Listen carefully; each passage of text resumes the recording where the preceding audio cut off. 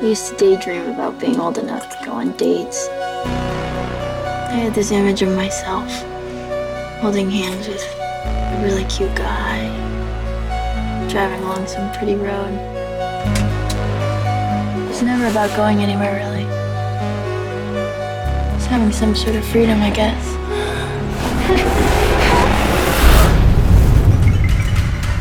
Jay, you awake? What are you doing?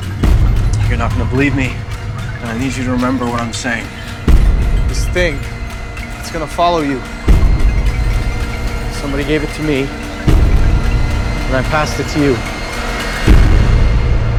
Wherever you are, it's somewhere walking straight for you. All you can do is pass it along to someone else. I'm scared. I need to find him. What did he really do to you? Apparently he used a fake name to rent a house in the city.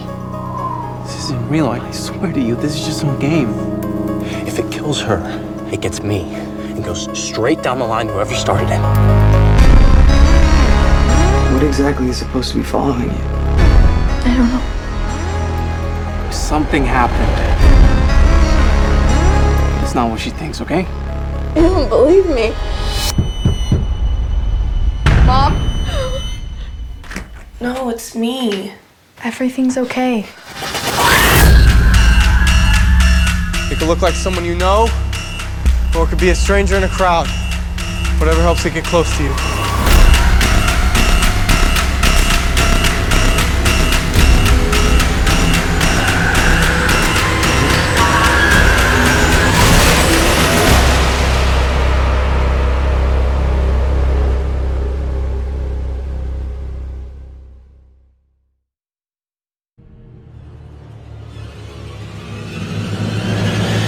Groovy.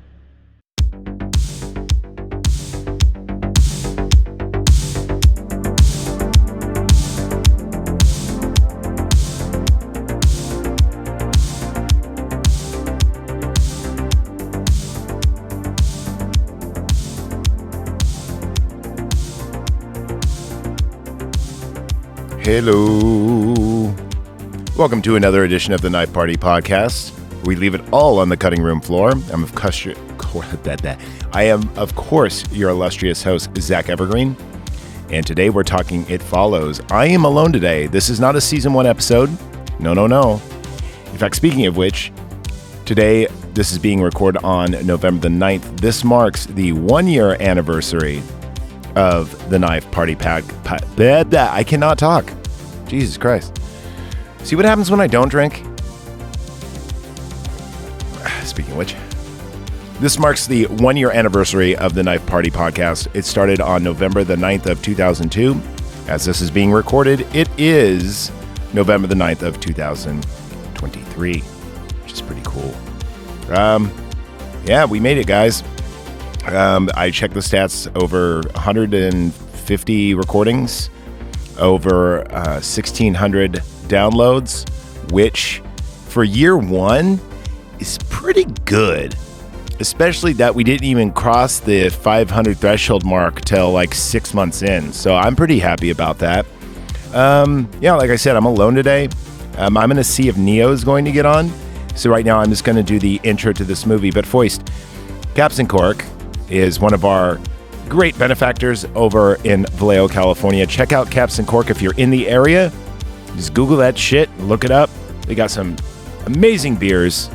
No fentanyl, no wine. Well, they have some wine, actually. I take that back. But you know the whole spiel. You've heard the ad before, hopefully. Now you might go, hey, Zach, it's fucking January? What the hell? Yeah, you guys are very, very behind. You could be ahead, on schedule, on time. For instance, we did all the Halloweens on Halloween. We did The Crow on Devil's Night. We did Spinal Tap on 11/11, which is, Nigel Day. By just paying $1. Our Patreon is only $1. And if eventually these do get ads, guess what? They will not carry over to the Patreon. Also, you get some sweet, sweet gear. Dude, I cannot talk right now, and I'm not starting this thing over.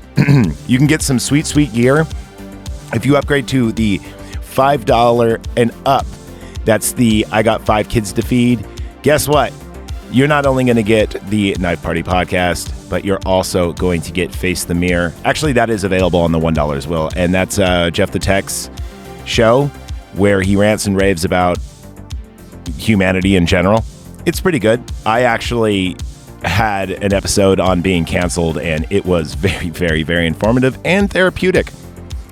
So there you go. That's at $5. You also get Night Party After Dark, which is basically the mics are on, they're hot, but, we're not really talking about anything, just kind of like a hang.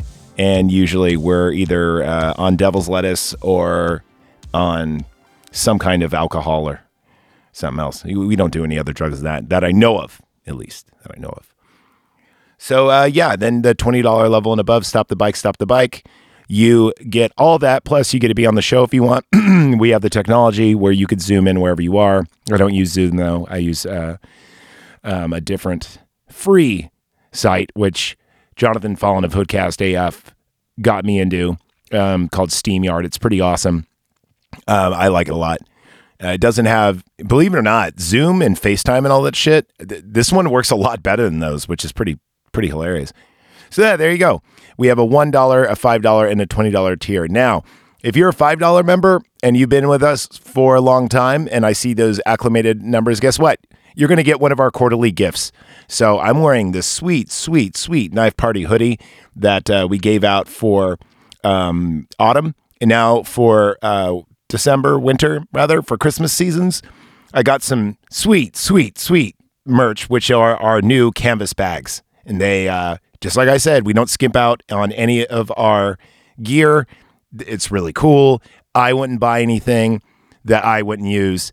So if it's good enough for me, it's good enough for you, because I'm pretty bourgeoisie, as they say.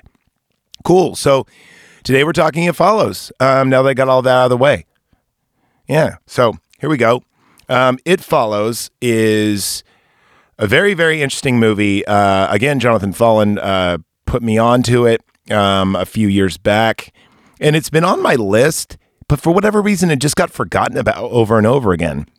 Maybe because when I have people on the show, like our Antonius and our, our Robs and everything else, we like everyone kind of votes on it, and we need to have something that I can make funny or they can make funny. And in this movie, there's really not too much humor in it. It's very straightforward. It's a very good old school like indie film. I say old school, like you're not sure when this takes place, if it's the 80s or if it's the late 90s. There is only one cell phone in this, and it's not even a cell phone. It's like a seashell thing that April O'Neil had in Ninja Turtles. And it's basically a Kindle and a flashlight, and that's it. All the cords have phones on them. All the phones have cords on them, and all the cars are old.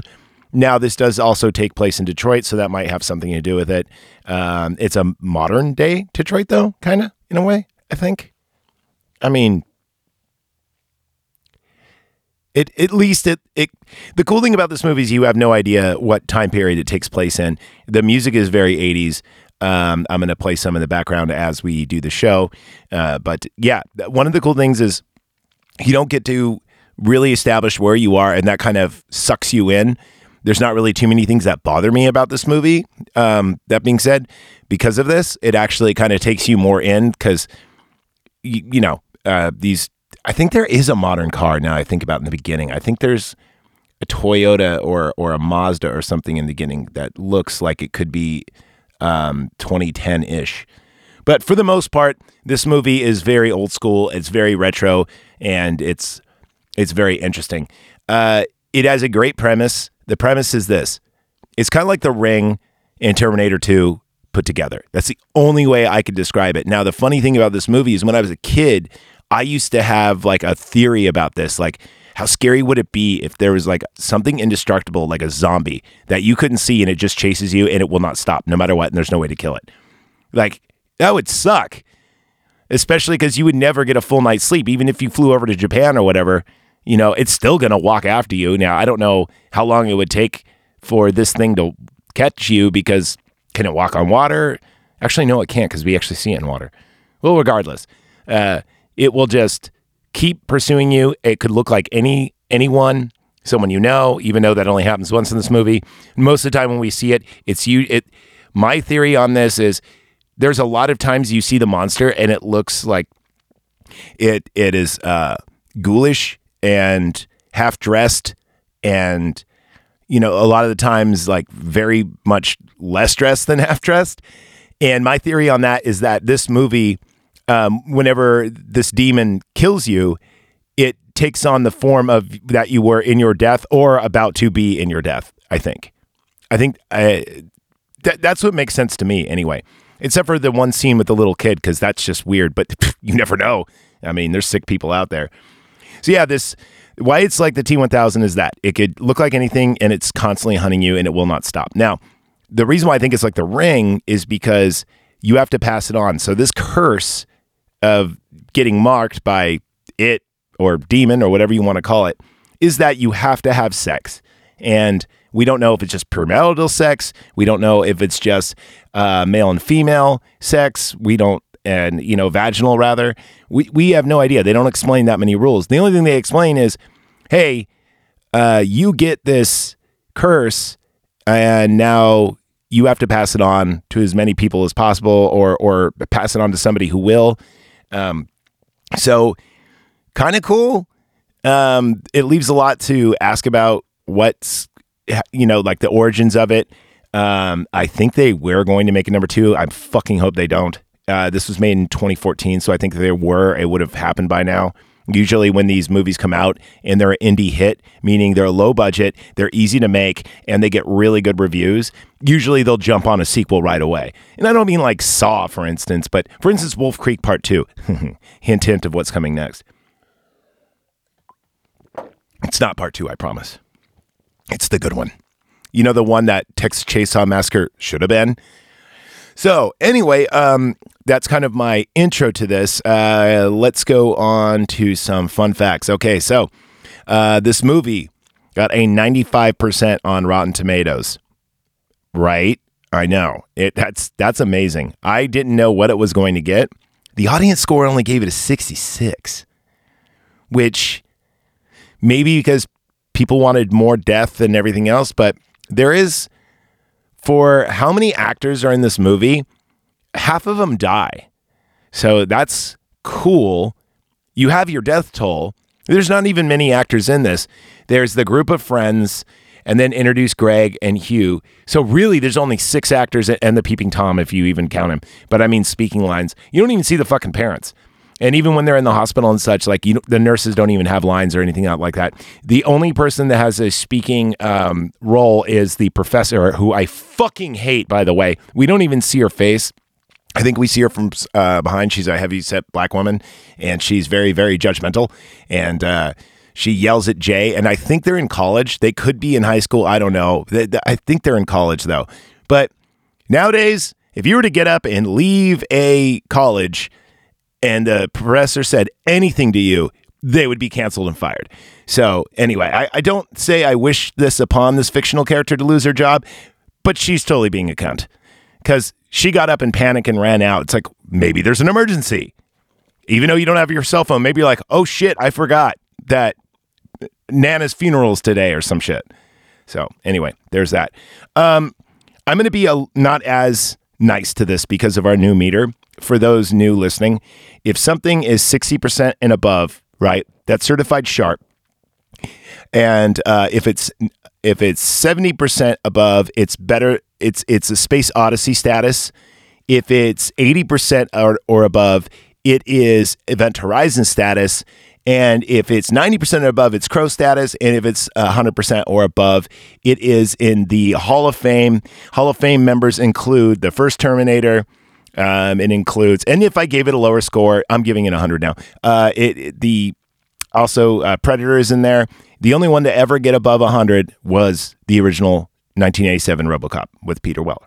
And that one dude who his name escapes me. By the way, if you guys are not playing RoboCop Rogue City, do your fucking self a favor and play that game. I know it's very hard at the beginning. Just put some points in vitality and stick with the game because, god damn it, man. A role-playing quasi sandbox game as RoboCop is just the fucking funnest. But I'm not getting paid to say that. I'm just saying, from me to you, fucking play the game. Me and Nick have been on it, and it's been a lot of fun. So I'm going to give it an 80. I don't want to give it an 85, but it is really good and smart. I'm going to give it an 83. Here we go. So I don't know how much this cost to make, but I do know I got about 15 million box office gross, which is really good because I'm pretty sure this movie probably cost about $2 or $3 million to make. I don't think this was a very expensive movie at all. Maybe the probably most expensive things was I wouldn't even say location permits. I really wouldn't. I'd say probably all the old cars to line up the streets.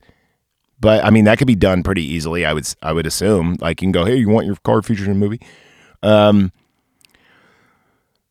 If the movie theater was a set, which I doubt it was, that would be pretty expensive. The actors are all no names, and they're good, by the way. None of the acting is shit in this movie, except for maybe Yara.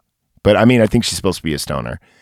And yeah, so it didn't really have advertising. So this movie couldn't cost more than $3 million. If I'm wrong, I'm wrong. But shit, I don't think I'm wrong here. And it was beloved. It was an indie darling. So here goes the info. A carefree teenager, Jay, played by Maika Monroe, sleeps with her new boyfriend, Hugh, by Jake Weirvy for the first time. She learns that she is the latest recipient of a fatal curse that is passed victim via sexual intercourse. Death, Jay learns, will creep on her inexplicably towards her as either a friend or stranger. Jay's friends don't believe that her, and she's paranoia and she's got ravings until they begin to see the phenomenon assist at themselves. Oh, by the way, here's another thing. Only the curse can see it, which is actually really cool. So we're going to get in this movie. Let's see, other cast and crew. Release date was on March 27th of 15. Nationwide was a year and change later. Look at this, November 30th, 2016. Which is funny because I think this review will actually drop right before that. I'm pretty sure. Yeah. It's going to drop right around there. Cool. All right. Well, you know what? I'll do my due diligence to drop this on the day or at least close by it. And then rave reviews I'm seeing here. The soundtrack alone on this is so worth watching. You guys know I love synthwave. There is a lot of good synthwave in here. Okay, so I'm going to go ahead and get started in just 1 second.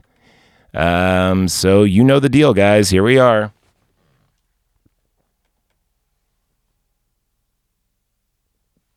Well, to be fair. Oh, don't say to be fair. Hate when people say to be fair. Oh, to be fair. To be fair. To be fair. To be fair. To be fair. To be fair. Well, to be fair. To be fair. To be fair. To be fair. To be fair. To be fair. To be fair.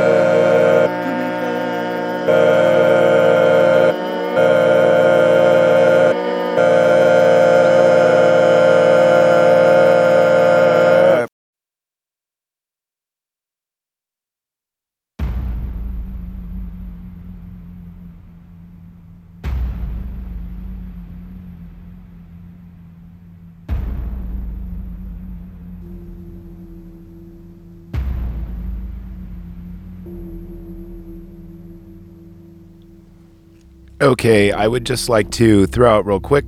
The music, by the way, is a guy under the name Disasterpiece. He wrote music for all the video games. And then David, the director, by the way, who I'm learning was the naked guy on the roof at the end of this film, we'll get to that, actually loved the soundtrack to one of the video games he did. And I don't know which one it was because they didn't say in this interview I was a privy to. But he liked it so much, he said, hey, I want you on, I want you on my movie. So that's awesome. Just thought I'd throw it out there. Oh, and then he told Disasterpiece, he goes, oh, by the way, I want it to sound like John Carpenter, but 80s.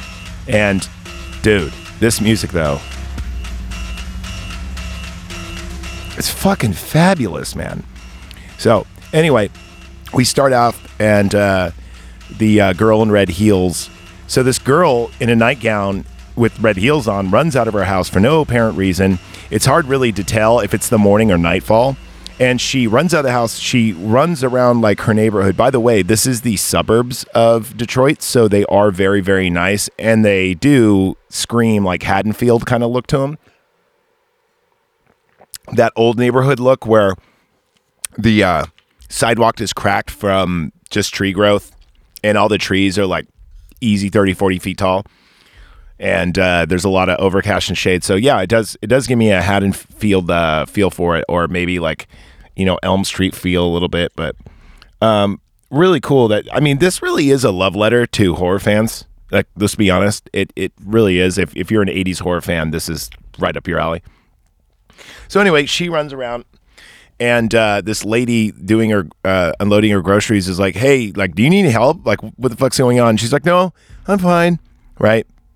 And then she runs around her again, and her dad is like, "What's going on?" And she's like, "Nothing, Dad. I'm cool." And then she does an about face and runs a 360 to her car and gets in it. Now, keep in mind, she's been running for this thing for a minute, and she's in her underwear, and she's in her heels. Now, maybe the only explanation that I can come up with is why this was acceptable is she got comfortable. Like, maybe the person she slept with a bunch of other people, but then they died, so now it's back. That's the only thing, because if this thing was following me, I'd have a bug out bag at all times. In fact, I'd say fuck it. I'd just be homeless and run around and fly around and just try to fuck as many homeless chicks as possible.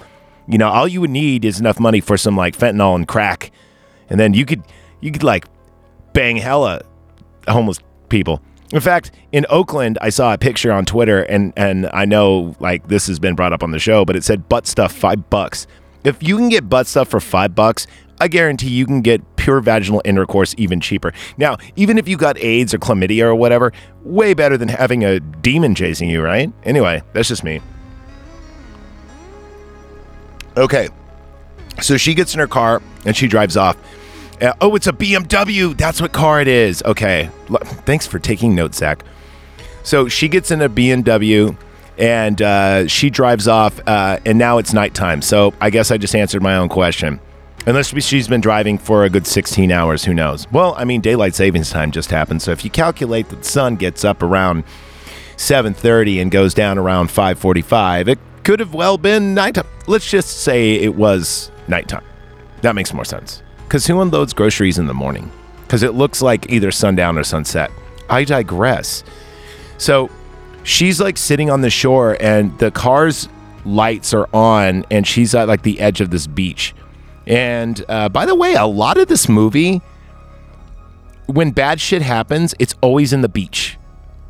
Or in somebody's house. Whenever they're out in the forest or out in the street, for whatever reason, they seem protected. I don't know. Maybe there's some meaning there. There is a lot of imagery too. For instance, Jay is always in a pool. We'll get to that second. So then she's over at, I fucking take it back. No, yeah, she's on the beach, and then you see the lights of the BMW on her. And then she actually calls her dad and says sorry for, if I've been a fuck up or whatever and this and that. And then, she says, like, tell mom I love her. I love you too, right? So, smash cut. She's resting on the shore. The lights on the car illuminates her. She gets called from her dad. She assures that she loves him. And then we cut to the death scene, which is one of the coolest scenes ever. It's a still shot of just her laying down on the beach. Her leg is broken backwards, and she's just dead. I have a theory just now. God damn it, I just thought about it. Because this is the only modern car we see, and because she has a cell phone, could this be in the future? You know what? If I ever meet the director, that's the first thing I'm going to ask. So, the first murder, the Heels girl, was that in the future? Anyway, that would make sense. And it wouldn't be a continuity error. Because if there's no cell phones in this and there's no modern cars, that would be a huge continuity error. Unless it's like a Stanley Kubrickian thing where it was put there on purpose to let you know as a viewer that, hey, this thing hasn't gone away, but only the smartest people could actually put two and two together. Your boys being one of them. If not, I guarantee if you talk to the director, he would nod his head and go, yeah, that's exactly what I wanted to do. So anyway, another thing too is we don't see her later as like one of the demons. So could be. All right. So now we see a blonde girl and she swims in a tranquilly an above ground pool. Right. And she's got like a peeping Tom that's always bothering her. This like little kid, he's like 9 or 8 or 9 or some shit like that, right? And her friend asks what she's up to later, and she says like, you know, she has a date, and then her friend's like, "Do you like him?" She's like, "Well, he's nice, you know, this and that," like, which usually means yes. And this is her being in the pool. It's not just this scene. There's a few times it happens, and it seems like it's her salvation or like her comfort, her base, if you will. Like when she's in water, it's all good. They don't mention if she's on the swim team or not, or what, but they just always have her near water. And like a lot of this, like I mentioned that earlier with the beach, but there's a lot of scenes with her in a body of water or next to water, and it's usually when all the big plot points happen. So coming up, we're going to get to that. So now we meet her group of friends, right? So there's Paul, who's obviously infatuated with her. There's her sister, Kelly. And also there is Yara, I believe her name is. And she's like the Velma Stoner character. And anyway, now it goes to her date. So her and this guy named Hugh are going to see a movie. And they're in line. And then they play this called the trade game. So, and he's like, well, what is the trade game? And he says, look around. Okay. Now, I am going to choose a person to switch places with. You have 2 guesses to guess why. Okay. And who. And here goes one continuity error, which is, I just noticed recently. I've only seen this movie 4 times. Everyone she's in line with, and the only reason why I notice this is because of this whole trade game thing. They actually point out the fact that, to look around the audience, or where they're standing in queue to get their box office tickets. And then it shows them inside after they purchase their box office tickets when they're in the lobby. And the order of people in line are opposite. Like almost completely opposite. So, like I said, continuity error, because it's not like completely opposite, but just the people in back of them are now in front of them, and the person directly in front of them is now in back of them.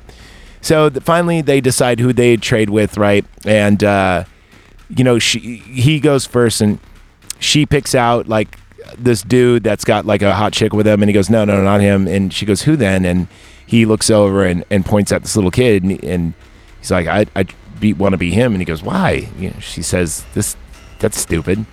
And he says, well, he's got his whole life in front of him, and he could poop his pants whenever he wants. By the way, this kid is like 6. I don't remember pooping my pants a lot when I was 6. I did most of my poop in my pants when I was in my 20s and drinking a lot. So nothing has changed. Okay, now they're in the theater, and the coming attractions haven't played yet. So she says to him, well, who would you trade with? Or he says to her, who would you trade? Wait, what? I don't know. Either way, they still play the game. No, it's her turn, so he guesses who she would trade with, and then he points, and she goes, nope. And then he points and goes, what about that girl? And she says, what girl? And he says, the girl in the yellow dress. And there's no one there. So then all of a sudden, both we as the audience, and she doesn't see it. So he and her leave. He goes like, I don't feel well. Let's go, And then she asks about the girl in the yellow dress, like, hey, is this your ex? Like, why did you need to leave? And he says, oh, I don't want to talk about it. So they go to a diner. Now, I don't know if this diner is close by or what. Maybe he thinks he feels safe in a public place, but he was just in a movie theater. It's super public, right? Plus, we find out later that this thing doesn't care if you're in public or not. It will still kill you. So they're there, and they're. Plus, what does this demon have to fear of getting busted? It's like not like there's Chaz isn't there to stop it, and there's no fucking Ghostbusters. This demon has nothing to fear because Chaz wasn't born yet. Actually, I don't know how old the Chaz is. He could be like 30 or like 70. I don't know. I don't think he'd be 70. Maybe like 6. Okay, I'm going to say the Chaz was probably born in the 70s, so he's probably like in his mid 50s. We'll just say that. Sound cool? Yeah, that sounds cool. So while they're at this diner, it's just like a silent scene where, you know, they're not really talking or anything. It just has music in the background. And then her friend is, you know, they're taking a walk the next day. And I forgot if it's, I think it's Kelly. So it's not even her friend, it's her sister.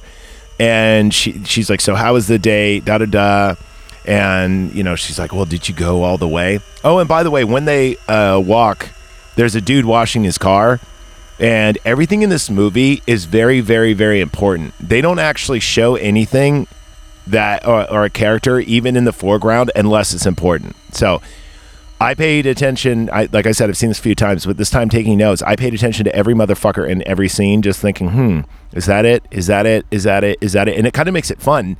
When you see the second time, it gives it some rewatchability to kind of see and put on your detective hat if you know who's what and what's what. So there you go. And anyway, where the fuck was I? Oh, yes. So then it's nightfall. And so anyway, there's a dude washing his car and he's getting stoned like in his his stone that comes later. Yeah, he's washing his car and he just like waves to the two girls, right? And kind of gives them the eye. Now he's the across street neighbor, just so you know. So during nightfall, right, Hugh and Jay, they're on the beach and they're drinking. And he kind of like rubs her thigh and then she goes, let's go back to the car. And they screw and they do all the lovey-dovey and everything else. And she's still got her bra on and like lingerie, or at least lingerie looking underwear. And she puts her, you know, after they're done, which by the way, if you're going to fuck in a car, I want to at least, come on movie, give me a towel or some kind of cleanup because those are leather seats and, you know, because it's an old school car, you know, with the bench seats and everything. So there you are. And instead she just like lays down in the back and starts like playing with the weeds because the car door is open. He gets out to get something from his trunk. We don't know. And she starts waxing poetic like, you know, I couldn't wait when I was a kid to date. So I assumed that we're meant to believe, or at least we're meant to assume she's a virgin. We find out that's not the case later on. But she just says like, you know, I couldn't wait to be this age when I was a girl because I just wanted to go on car rides with cute boys and this and that. And as she's kind of like really opening up to him or whatnot, he comes behind her and chloroforms her. Okay. So now she awakes and she's all tied up and she's in like a wheelchair of some sort, right? And she's still in her underwear and Hugh explains the rules to her. He's like, you know, Jay, this is the thing. I'm cursed and I gave it to you. And what you need to do is pass it on immediately, sleep with somebody. And it'll be easy for you. You're a girl, or else you'll die. This thing, it moves slow, but it's not stupid. It can look like anything human. It could look like your neighbor, your mom, your best friend or whatnot, or it could just look like a stranger. And she's in this wheelchair, right? So he's constantly moving around with a flashlight, looking around. They're at like some underpass. And finally, he sees it and he wheels the chair over and he goes, do you see it? Do you see it? And it's like slowly, it's walking towards her. And then he grabs the chair and starts running, you know, with her in the wheelchair. And he says, you know, just pass it on as soon as possible, this and that. And then this asshole, dude, he dumps her out in front of the car, in front of her house in his car. and like dumps her out still with the underwear, like no wallet, no. I mean, I assume she had one, right? He just like dumps her out, like right in front of her house, still in her underwear. And her friends, they're playing cards, and there's like, it's Paul kind of being the third wheel, which I'm not sure if Paul. I know Paul's their friend and they're childhood friends, but Paul is really into Jay. But I wonder if he's hanging out with him all the time to get close to Kelly. I mean, it really is not explained. They do say that they had like they kissed once or something in the past, but not really much more than that. So anyway, car wash boy is now like watching the police arrive, and they ask him if it was if it was consensual. Now, check it out. I know there's what they call sex regret, and this is big in like certain communities, if you know what I mean, that don't like the color red. And apparently you could change your mind within like a 48-hour period and say it was rape, or if you were drinking at all, it's like forever rape. I'm pretty sure if you have sex with somebody and he just dumps you out and does that, I know it's not rape, but it's definitely fucking assault. You know, he chloroformed her and did all this stuff. So anyway, I mean, I'm just saying it can't be legal. And in fact, if he tied her up, that's considered kidnapping. So yeah, here's what kidnapping is, folks. If you tie somebody up and move them, that is kidnapping. There you go. Even if it's you put somebody in handcuffs and move them into a kitchen and they were in the living room, boom, that's kidnapping. Even if you leave them there afterward, it's still considered that. So there you are.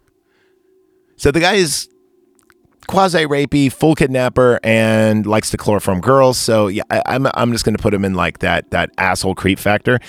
Regardless, he could have just had sex with some chick or paid for it or whatever. We'll get into that later. Anyway, these are just my qualms with the movie thus far. But then again, this kid is supposed to be like 22 or something. So it kind of makes sense that he's an idiot. So anyway, the car wash boy, his name is Greg, by the way, watches the cops giving the testimony, and now she's in the hospital, and the cops investigate the area and they don't see anything. I think they find her purse. I'm not sure. Anyway, she's at home now and she's in her underwear, and this is like the weirdest granny panty, like push-up bra underwear ever. And she's sitting there and she's just staring in the mirror, and then for whatever reason just decides to look at her pubis. Like, it's haunted, but you can't see it. This movie, I do like it. I just got qualms about it. So next, she's in class, and this is the college bullshit that I would.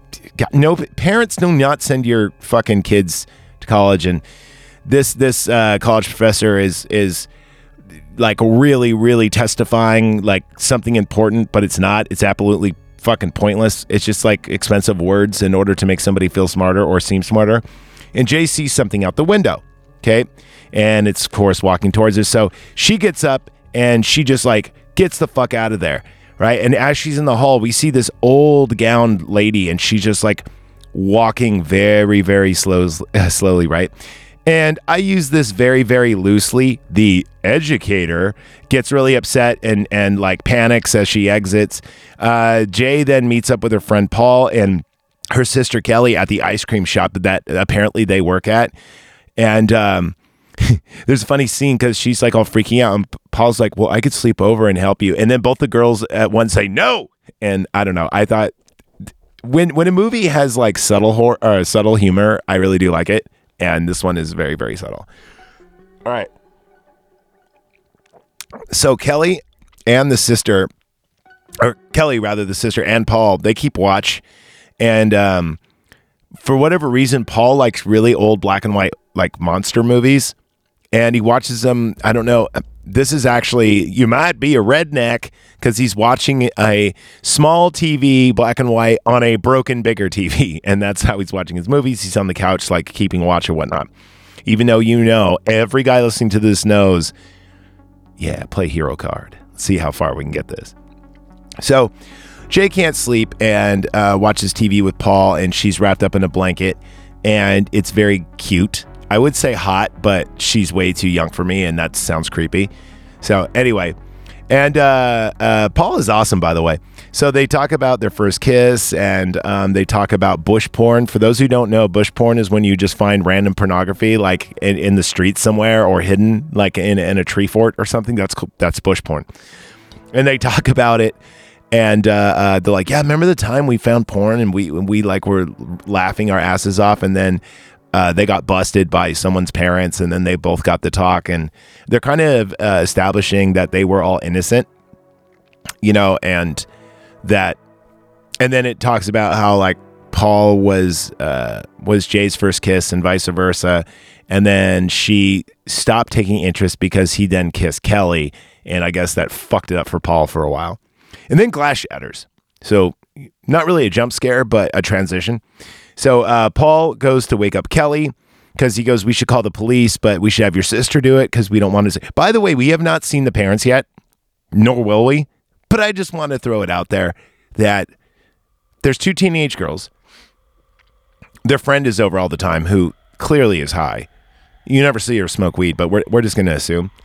And on top of that, it's always like most of this movie takes place during the nighttime when they're in the house for obvious reasons. People are in the house during nighttime. And we never see one parent, not one. Nothing. In fact, I don't even think we see him eat throughout the whole movie. And yeah, so that's kind of weird too. So there you go. That's all that. So after the glass shatters, right, Paul goes wake up Kelly. Jay investigates and sees it. And it is pissing herself and it's topless. And it has no teeth. And that's why I wrote past victim down. Like it seems like all the every version of the demon or it or the curse, whatever you want to call it, just call it is, I don't know what its pronouns are, man. Don't want to offend anybody. Don't want to offend a dead demon curse thing. Okay, so what the fuck was I talking about? Oh yeah, it's pissing itself and it's all bloody and shit and looks pretty gruesome. So how about how likely do you shut the fuck up, Feedback Hub? God damn it, interrupt my illustrious podcast. So Paul goes to wake Kelly. She sees it, da-da-da. Jay runs into her room and locks herself in. And Paul and Kelly, they're knocking on the door to enter. And then they do. And then Yara tries to enter. They put a chair against the wall. And then they open the door for Yara. And then behind them, we see it in a new form. And it's like a giant, 6'7" dude. And it's actually scary because it just pops out of nowhere. She escapes via bicycle. And now the neighbor sees this going on. He's smoking weed in his car with some chick. And then she rides her bike to the park. She's sitting on these swings, right? And she's just looking around. And again, she's in her everyone's in their underwear in this movie. There's no parents. Everyone's in their underwear. No wonder why they're fucking. So then Greg, the neighbor, meets up with the friends. The friends all meet her over there. I guess this is where they hang out or where she escapes to. I don't know. Maybe, I don't know how they find her there, but they know she's there. So then they drive through downtown Detroit, right? Just to God, what do you say? I guess calm her down. So, oh yeah. I forgot to mention Hugh. Yeah. So when they're at the park, they're like, we need to go find this Hugh guy and see what the fuck's going on, right? So they do, and then they drive to find Hugh, and when they do, they drive to downtown Detroit, and they find this house, the address that he was listed under, because they find out it's a fake name or whatever from the police, and so they go there, and this house is all... Okay, here's the problem I have with this too. Here goes another reason I got to knock down a couple points. The house has boarded up windows with newspaper and shit all over it.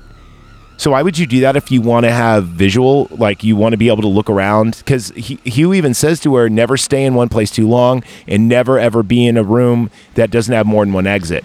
Well, dude, it knows where you are. Just because you can't see it doesn't mean it can't see you.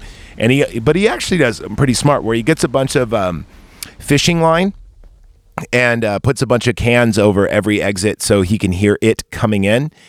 But anyway, Hugh's not here. So they're looking for clues and everything else. And they see Paul discovers his Jack addict. So what I mean is he doesn't have a friend named Jack, meaning there's a mattress on the ground with tons of tissue papers and tons of porn. Now, I don't know if he's jerking it or if this was where he first got it or if he tried to spread it. Like, either way, it doesn't matter. I mean, Hugh could have fucked a bunch of girls. We don't know. But there's a bunch of like old school porn there too. It's all like early 80s porn, maybe like mid 80s. Because they don't have like crazy Earth Mama bushes, but the bushes are still there nonetheless. So as he's looking through the porn, as one does, he finds a photo, and it's Hugh wearing a Letterman jacket. And it turns out it's from Lawson High School. And they find out his name is Jeff, and they track down this high school, and they're looking through like all the records and everything else, and they find out where he lives. So then they're going to meet him. So Greg drives them up right to the country, and they go to this plantation house where let's see. Wait a minute. Did I skip something? I think I skipped something. Let me look. Yeah, I did. I skipped something. I apologize. So they actually meet up with Hugh, and they're all sitting there as she being Jay, pronouns pal, is putting like blades of grass on her arm, which is a really weird thing. Like, I just thought it was odd. It always struck me like as a weird little thing. And maybe it's because it's something I used to do when I was a kid, but it's just weird. Not pulling out like tons of blades, but just one at a time and just stacking them neatly on her arm. It's just weird. By the way, this arm is the first time we see it, or this is the last time we see her arm naked, meaning for the rest of the movie, it's covered in something, which is odd. I'll get into that in a second. Maybe I'm overlooking in this movie. So Hugh explains more on it, that he, in fact, he doesn't remember who gave it to him, and he's reassuring her, and there's even like a false scare, but it's not even scary, where he goes, "You see her?" And it's like, yeah, that's Yara, dude. What the hell's wrong with you? So anyway, then they leave, and Greg says he's got this house in the country that his dad and I, like, they used to go hunting or whatever. And by the way, it's on the water. It's an old plantation house. And Greg goes and finds this old revolver, and he's teaching her how to shoot, right? And then they're hanging around. I'm not kidding. I wrote this down. Pabst Green Ribbon. They got a Pabst Blue Ribbon can for them to drink beer out of, like for all the teens. And they painted it like the red green. So it's kind of funny. So I want a Pabst Green Ribbon. I really do. Even, maybe I should make one and just like say, hey, this is my cool Pabst Green Ribbon. So anyway, so it then, while they're sitting there drinking and here goes another weird thing. Yara goes, "Come on in the water. It's great." And at this point, we see something walking behind Jay, and this is the first time we actually see it through our eyes, or her friend's eyes, because it sneaks behind her, and you just see her hair lift up, like it's going to lift her up by her hair. And she starts freaking out, right? And let's see. Jay disguises her friend. And then, so anyway, she shoots it, and it changes form. Jay escapes. And runs into like the shed, and then it breaks open the bottom part of the door of the shed, and then it's like a little boy form. And by the way, this is the creepiest one out of everything. Then she escapes again, and then it busts through as like someone else. So it changed shape like 4 times in the succession of one scene, which is kind of cool. So then she gets in her car, Jay does, and she ditches, well, it's actually Greg's car. She ditches all of her friends and just drives off. And in a panic, a white truck is like backing out of this remote area, and, timing. And she swerves to get out of the way, and she goes into a cornfield and gets concussion. Now we're back at a hospital. By the way, no parents. I'm just going to let you know, if you get in an accident, and you are under their age, or around their age, I'm fucking pretty sure they're going to emergency contact your parents, even with all your friends there. Like, common sense would dictate we should probably call their parents if their resident is that, like, where do you live? Do you have your own house? Okay, well then we're going to contact your parents. So there you go. So she's in there, and now the same arm with the blades of grass, now she has a cast on it. And she will continue to wear this through the rest of the movie. I don't know why you need to know that, but you do. And actually, here, I do know why. Because she gets a cast wet a lot in this movie because she's always in water. Have you ever smelled a cast when it's gotten wet? Oh, dude, it smells like if you haven't flossed your teeth in like a month and then you get one of those nice white chunks in between the back of your molder and you smell it, it smells like death incarnate. Yeah, that's how a cast smells when it gets wet. Just letting you know. And then it smells so bad, you have to go, and sniff it like 3 more times just to make sure that like your body wasn't just like hallucinating. So there you go. So anyway, she's in the hospital and everyone's there. They let her stay. They let him stay after visiting hours because guess what? Jay then gives it up to Greg. Bravo. And all the sex scenes in this movie are really gross too, by the way. Like they seem super rapey because either the person giving or receiving seems either worried or obligated, and the other person is kind of into it, which is weird. So her and Greg fuck, and it's very weird. And Paul's super jealous. And then 3 days pass while she's in it. And by the way, 3 days pass while she's in this hospital, and it does not come in the hospital. I don't know why. Maybe it had other people to kill. I'm not sure. I don't think so, though, because I don't think that's how the rules work, but it doesn't matter. So now Jay's back at home in her pool, and of course she has she's, in her pool and everything else. She's got her fucking cast on, and Greg checks on her with Kelly, Paul, and Yara, and she's locked herself in a room. And they're like, do you think it's real? And Greg says, I think it's in her head. And they're like, did you see anything? Because, he's got it now too. She says no. So anyway, that night, Jay sees Greg in his long johns just walking around at night for no apparent reason, right? And he's trying to break into his own house. And she's like, what the fuck's going on? And then it grabs like a rock from outside and smashes the window and enters the house. And now she knows, oh shit, it's after him now, not me. So she calls out to him and everything else. She runs in and you hear like, and you see this woman banging on this door. And Greg opens up and he goes, what do you want, Mom? And she's topless, by the way. And then it jumps in and kills her. Now, when you see it kill it, it fucks you, like it humps you. So hence why in the beginning with the high heel girl, like her legs bent backwards, I think it like fucks you to death or something. I don't know. I mean, death by snoo, maybe. So anyway, Jay escapes and drives off, and she sleeps on the hood of her car, or maybe it's his car. I'm not sure. And then now Jay awakes to see 3 dudes. She drives to the shore. Okay, here's the thing that really bothers me about this movie for more than one reason. Jay awakes and she sees 3 guys on a boat, right? This is in the morning. She strips down, gets in the water, and then we see her back driving and she's wet and she's crying. Did she fuck all 3 of those guys? Did she change her mind? They don't explain that. Right?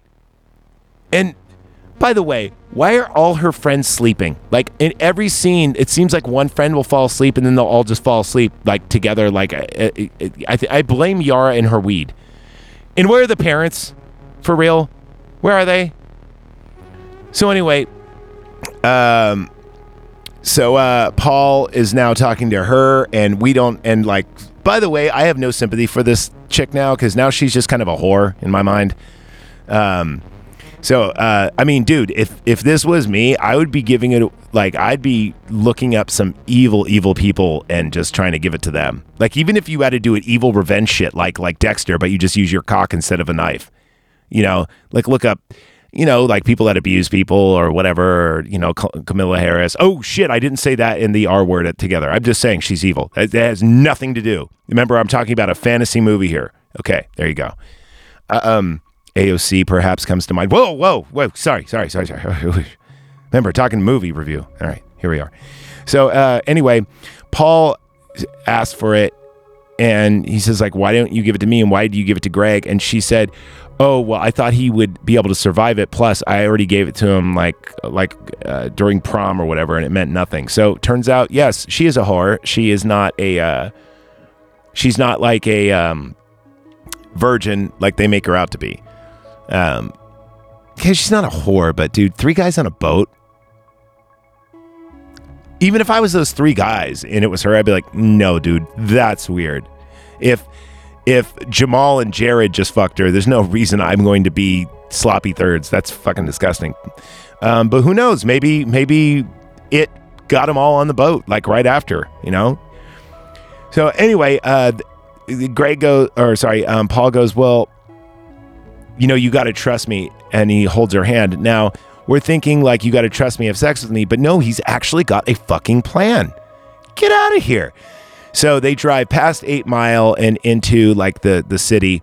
And they go to like this giant pool. It's like an indoor pool. I don't know if it's like a collegiate thing or a school. But it's immaculately clean and all the power's on and it's totally taken care of. So it's got to be something in use, right? And they start plugging in all these electronical devices, right? Like everything in the household, but what a household would not currently have, like weird TVs, lights, a fucking typewriter, an old school hair dryer, all this stuff, right? And then they're like, okay, well, what do we, you know, I guess their plan is to lure it in the water and then they're going to shock it to death. Here's the thing. This is an Olympic-sized pool. All you would do is short out the building. Here's why. If you are going to try to make this work, and yes, you could make this work, you would have to cut off all the grounds, which they don't show them doing, so I'm assuming they didn't, of all the electronical devices. You would then have to cut the electronical devices out of there. It'd be easier, like just cut the wire. You would then have to strip the left and the right and then do it like you were jumping a car. That would be the way to do it. That might actually work. But a body of water of that big, you are way more likely, and I mean way more likely, like the chances of this plan actually working are 1 out of a million, and that's an understatement. It's more like 1 out of a billion. Those breakers are going to blow the second that hits it. So if you think you're going to get like a cool Mortal Kombat fatality, it's not happening. But anyway, it comes anyway, and it starts like, and she gets in the water, and it starts like throwing all the devices in there, proving my point. And then it throws a chair and hits on the head. It gets in the water. Well, no, not at first. First that she's like, Paul goes, point at it. Where is it? And she's going, it's right there. It's right there. And she's using like her finger to kind of guide him. And then they do one of the smartest things thus far is they throw a sheet over it and he shoots it, goes in the water. It attacks her like Jaws status. He fires some bullets in the water, which I heard people say that doesn't work. And I've heard people say it does. From what I know from movies, if you're under a certain level of water, it does work. I don't know. But I'm pretty sure a high enough caliber bullet would go through there. Like a 22, probably not. But if you shot like a 50 cal in the water, I'm pretty sure that shit would kill you. Right? Anyway. I mean, it would have to. Or it would knock the wind out of you at least, and you would take regardless. He fucking nails it in the head, and then they get her out. And then everything looks like they get out of there, and then Paul asked for it, and let me see where are the communities? Oh yeah, next page. Oh yeah, so here's the thing. Paul and Jay fuck, okay, and again, it is one of the most awkward scenes. She's on top, he looks paralyzed like he's a virgin. He probably is, who cares? I mean, good for him, I guess. And she kind of rides him, and she's more into it, and he's not. So anyway, then let's see. Oh, yeah, and then we see Paul is driving in downtown, and he sees a couple of hookers. So let's do the math on that. By the way, why didn't they do this in the first place? Like, honestly, Honestly. So, yeah. Anyway. So then, Yara's in the hospital because she got shot during, I forgot to mention this during the pool scene. He misses because he's shooting at an invisible target. She gets shot. By the way, where are the parents? A gunshot wound if you are hospitalized for a gunshot wound, the hospital has to call the police. Regardless. Even if it was a fucking hunting accident. It's a must. They have to do it. No parents, no police. And Yara's just chilling. And I think they all fall asleep again anyway. So now at the very end, and actually I really like this ending. You see Paul and you see Jay in their new doomed relationship, and they're walking holding hand in hand. And here's something that's really weird. So they're in their neighborhood walking, and they're both wearing black but white on the inside, which I think is symbolic of something. And they're just walking. It's quiet and everything else. And then finally, there's nothing behind them. They're just walking. And then at the last second before we get our title frame, It Follows, we see something just appear out of nowhere. But it's far enough away where it could be just a normal person. We don't know. But I think that it is actually one of the slain teens. So there you are. That's It Follows. It's very good. Definitely check it out. Again, I give it an 83. And to all those who called on sick of me today, I hope you guys feel better. Of course, it'll be months down the line before you listen to this. Do remember to check us out. Check out the Patreon. Remember, it's only $1 to join. You get not only this show, but you also get Jeff's Face in the Mirror. $5, 5 kids to feed gets you After Dark. And a yearly present. And the $20 members get a present every quarter. Get to be on the show, request shows. Oh, and I just have a new voting thing on our Patreon where you don't even have to be a member. You could actually vote on what we do next. But I think you can afford $1.